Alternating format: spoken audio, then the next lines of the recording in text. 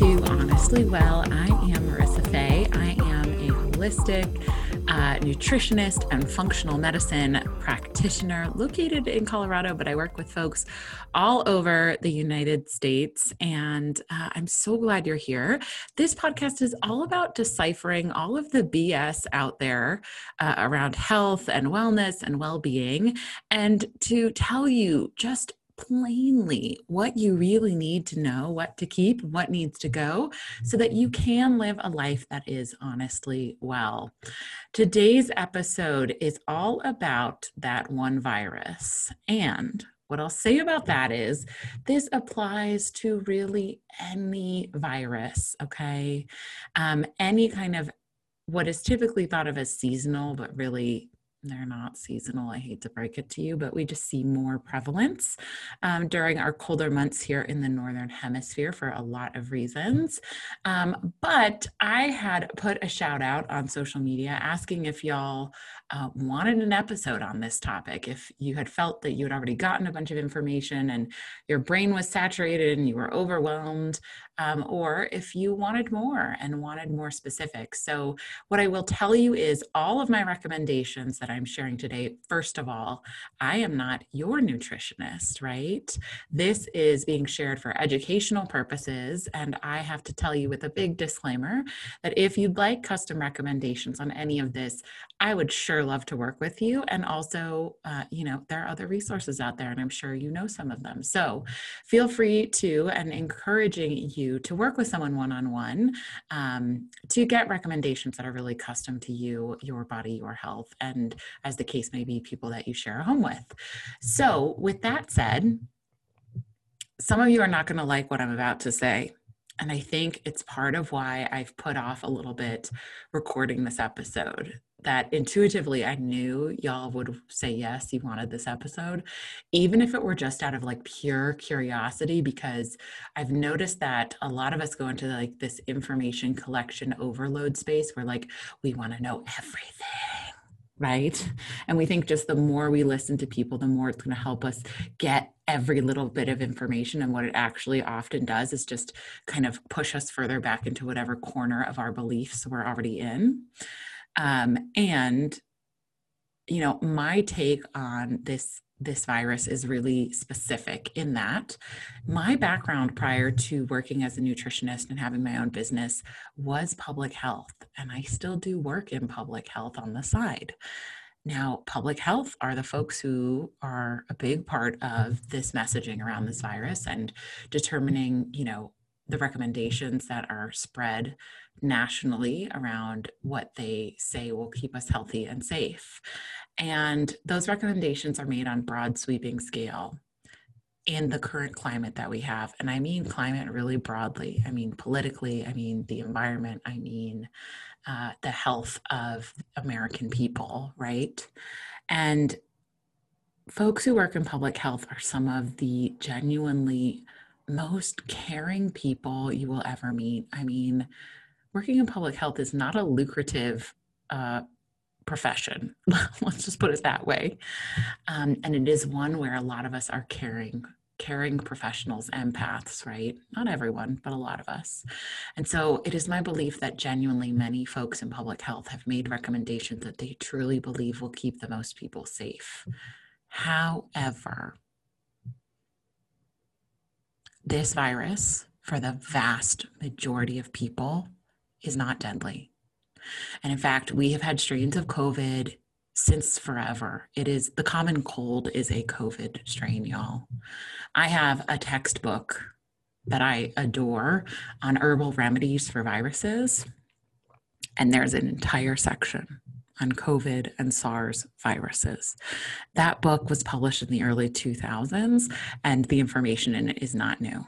Now, do I have a crap ton of compassion for healthcare workers, people working in hospitals right now, seeing some of the worst cases of folks who have this virus? 100%. Do I have compassion for the people who have lost their lives to this virus, their families? 100%. Is it horrible? Yes. Is it preventable for the vast majority of people? It is my opinion that it very much is. And the very best thing that you can do, instead of letting yourself get an extreme case of this because you're not paying attention to your health, the very best thing that you can do, not just for yourself, but also for the people in your life, the people in your community that you could spread it to, right? That could be people who fall into that group where this is deadly or extremely dangerous, like our immunocompromised folks, our very elderly folks, right? Is to take care of yourself. And the way you take care of yourself is not about throwing a mask on and washing your hands a bajillion times. Although the hand washing, there's something to it, right? We certainly don't want to be carrying germs of any kind in excess around on our hands. But also being mindful of what you use to wash your hands, right? So our fascination with hand sanitizer, which is killing off both what we would say commensurate or good bacteria, helpful bacteria, as well as opportunistic bacteria, it's not a good thing. We want to be keeping some of our beneficial bacteria. It's natural for you to have bacteria in and on your body. And in fact, statistically, you are more bacteria than you are anything else. Yeah, like let that soak in. That's how much bacteria lives on and in and coexists and is meant to coexist with your body. Now, this particular virus we're talking about is not a bacteria, right? Those are different families. And an important distinction to know about that is that bacteria is a living, I say living, breathing organism. It's true, right?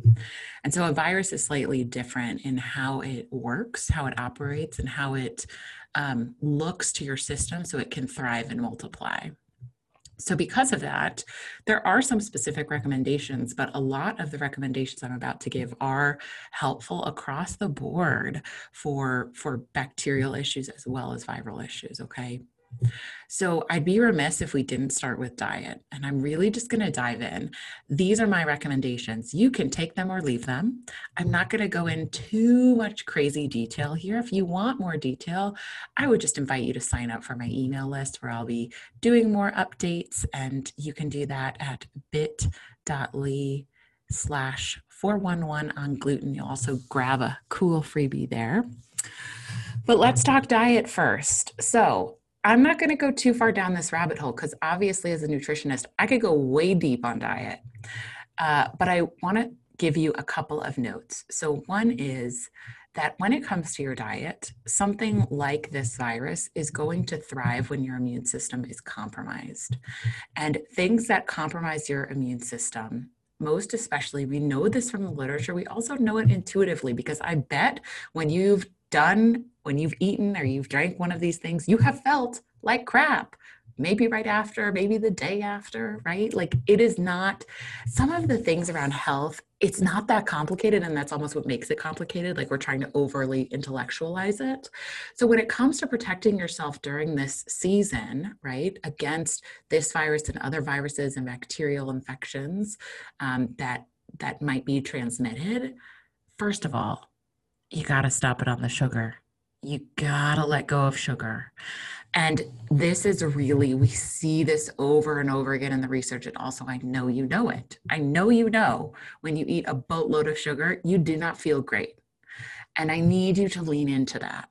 Now, when I say sugar, a lot of folks are like, well, is all sugar created equal? Because there's sugar in fruit, and there's sugar in maple syrup, and there's sugar in honey, and there's sugar in actual cane sugar.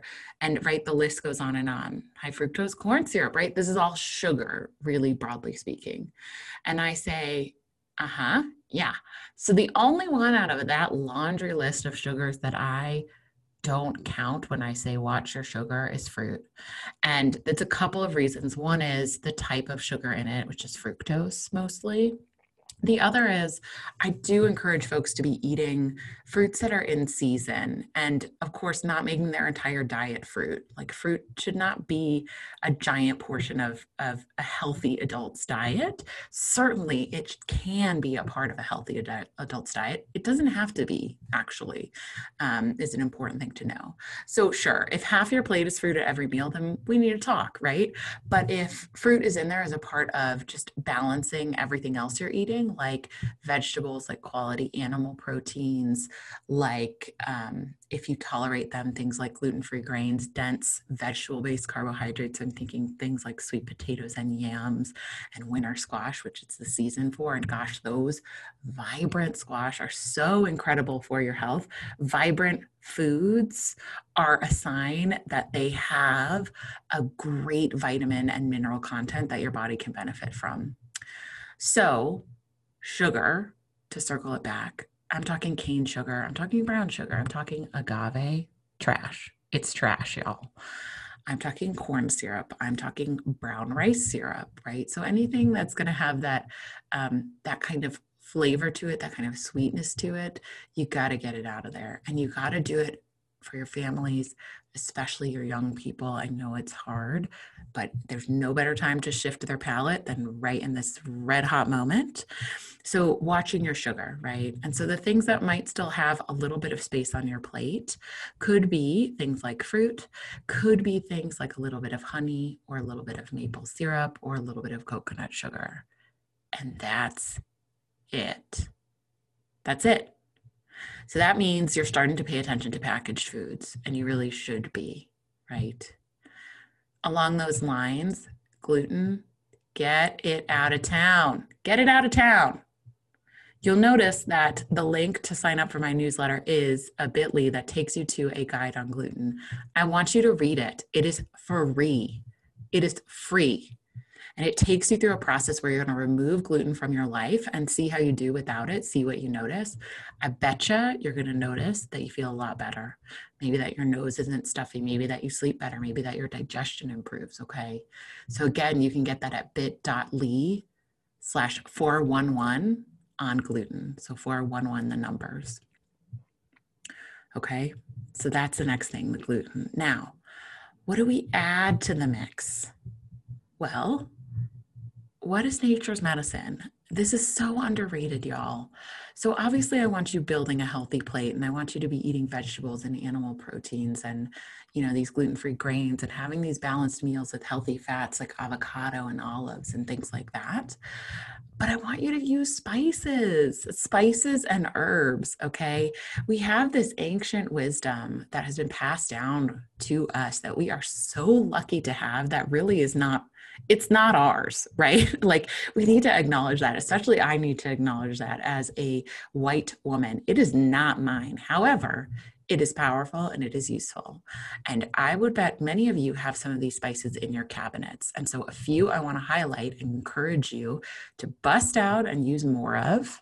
Ginger, okay? Especially fresh ginger. But if dried ginger is what you have, like, hey, go for it, all right? Garlic. Amazing, amazing tool that you have in your cabinet, garlic. Onions.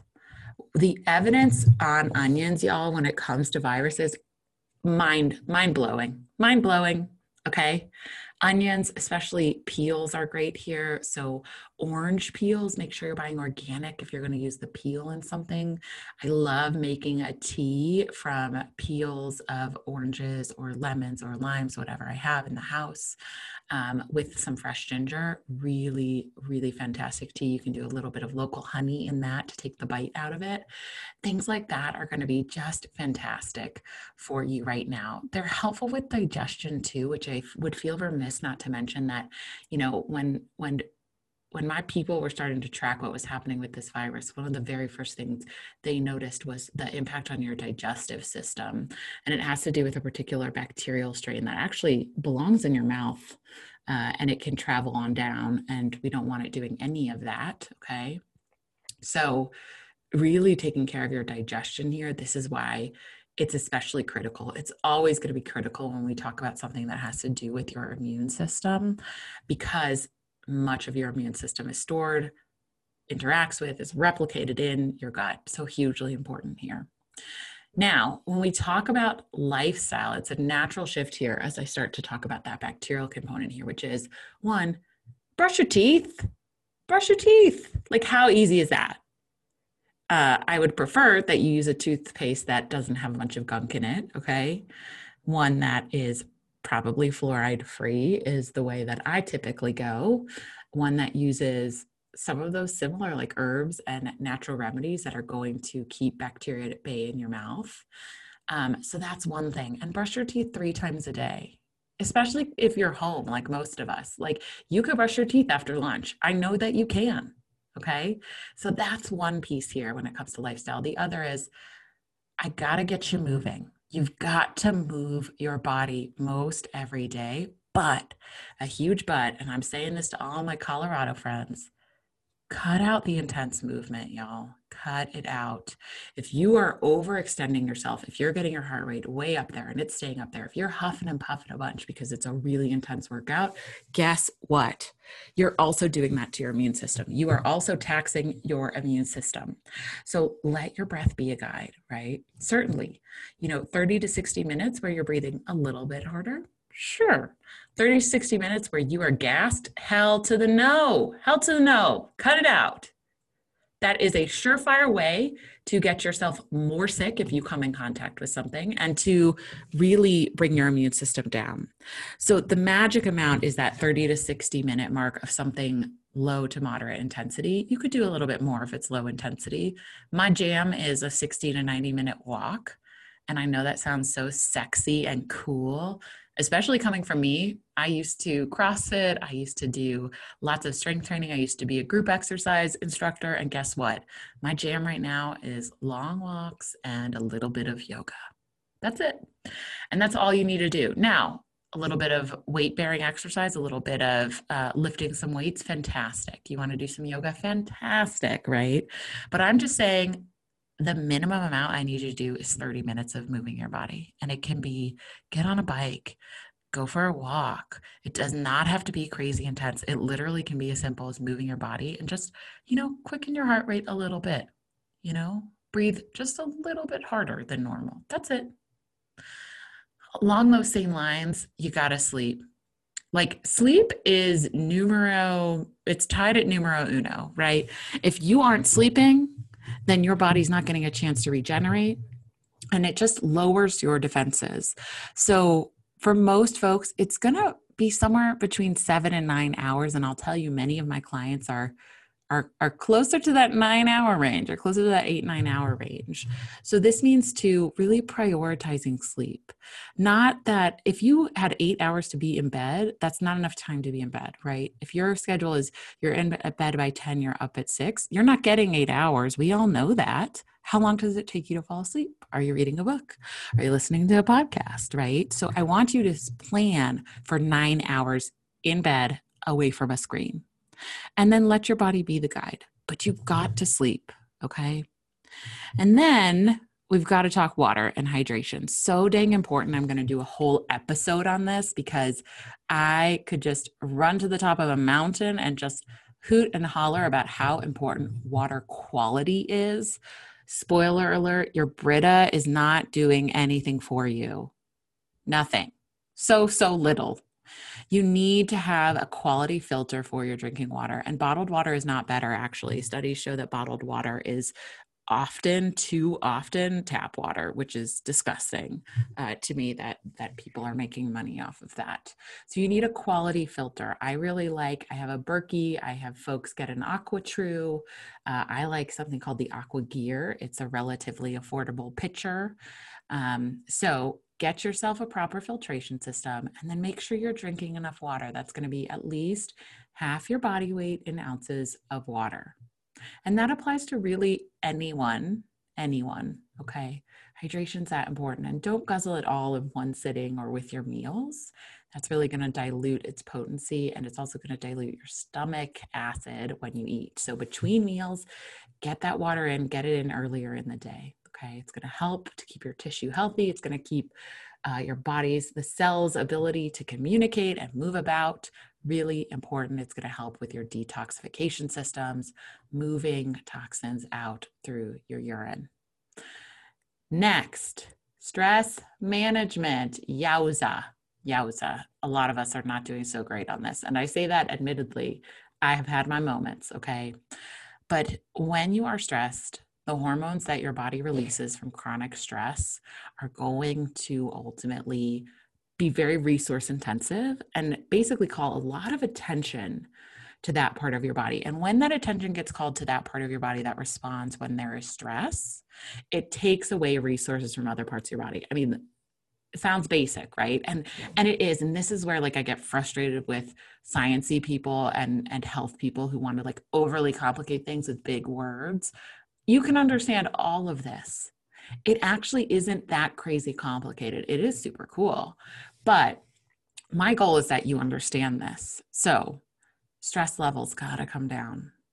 That means boundaries. You need to start setting boundaries if you haven't already, and you need to schedule in time for yourself every day away from a screen, something that helps you calm. I know a lot of people like to color. That's not my truth. If that's yours, right on. I like to take a bath. I like to journal. I like to listen to music in the quiet. I like to snuggle with my cat. Okay. All those things count. And I'm sure you have other things that count, but every day engaging in something to help manage your stress levels. And then we get into the bread and butter, the reason I know most of you are listening, which is when I'm going to talk about supplements. So supplements, and a lot of what we're seeing in the literature and in practice about what is helpful is nothing new to functional medicine practitioners and holistic health providers who have been studying this for a long time and who do this in their clinic all the time, regardless of what virus is emerging. These are really best practices. Now, some of them we do have data on, in particular with this virus, how they help, but know that like, this is the same thing I've been hooting and hollering since March. Like, honestly, which is why I needed to ask you all if you wanted to hear this, because if you're my client, you've already heard this. Right? If you've seen me present somewhere, you've heard this. So I want you to listen, and I want you to listen closely, that at no point am I giving you a dosage. At no point am I giving you a diagnosis. At no point am I giving you medical advice. This is just things that, from my own personal experience, I think are really important to pay attention to. Okay. First, vitamin D. Vitamin D is actually not a vitamin. It's a hormone. Okay, so that's how you know something is uber special. It kind of serves all of these purposes, right? We know vitamin D is important for gut health. We know it's important for immune health. We know it's important for mental health. Vitamin D, one of my favorite. Now, I do believe that we should test people because we should know what their vitamin D level status is so that we can customize their dosage. There are also considerations here of the form that you would take based on what other medication you take or what's going on in your body. For most people, we're going to want to take vitamin D with K2. But for some people, that's not a great idea. And this is why you need to work with someone one-on-one, because you might be that some person. Now, you might be saying, Marissa, why do I need to supplement with vitamin D if I have the sun? Fabulous question. So depending on the tone of your skin and your ancestry, your body may or may not absorb well from the sun or synthesize well from the sun. And so it's, again, important to know your status so you know how much you need and when, right?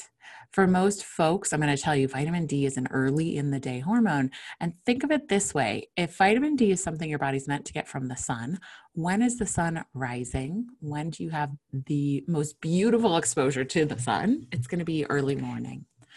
And so because of that, vitamin D has an important relationship with melatonin, which is your sleepy time hormone. So we don't want to take vitamin D too close to bedtime because it's not going to be helpful in our body producing enough melatonin so that we go to sleep. Okay. But I digress there. So vitamin D, really important for our immune system health. Studies on this particular virus showing that vitamin D level status is critical because with this virus, it's not so much a matter of if you'll get it. It really is a matter of when you'll get it. And so if that's the case, we want it to just be the most minimal experience that you could possibly have. And some people are experiencing this like a cold. Again, because many of our cold viruses are COVID viruses, doesn't surprise me, right? And in fact, I have a number of clients that I've worked with where we've been supporting their immune system and they have gotten it and it has appeared mostly like a cold. So it is possible. So vitamin D, know your vitamin D status. I can run that lab. We can get a custom dose for you, or you can work with another provider. Just make sure that it's informed, okay? Then next on my list is zinc, also really important for your immune system. Evidence to show that it's important here when it comes to this particular virus. When it comes to zinc, the thing to know about it is that it is going to it's going to be an antagonist to other minerals in the body. So zinc and copper have an inverse relationship, right? Which means that as one comes into your system in abundance, the other is going to be pushed down, and vice versa. Now, a lot of us have extra copper in our body. It just has to do with exposure in our environment, our bodies. If you are someone with a uterus who has a copper IUD, then you got copper going on, right? So it's usually pretty safe to pull zinc into somebody's routine. And where I start a lot of folks is around 30 milligrams. Now, that's not a recommendation for you, but many adults can tolerate that for at least a couple of weeks. And you just want to watch things because that's not necessarily going to be a long-term dose or a long-term solution. Okay, so keep that in mind. A lot of these things that are seasonal are meant to be seasonal for a reason. Your body needs different resources based on what's happening out there in the world and in your environment and in your body. Another one that is a superstar when it comes to our immune system, vitamin C. What's cool about vitamin C, and first of all, I'm going to say not every form of vitamin C is actually what we would say bioavailable, meaning easy for your body to use. And so absorbic acid is one that we see commonly. I think it's the one like in Emergen-C, for example. That's not going to be a great source of vitamin C. I like buffered vitamin C is one I often use.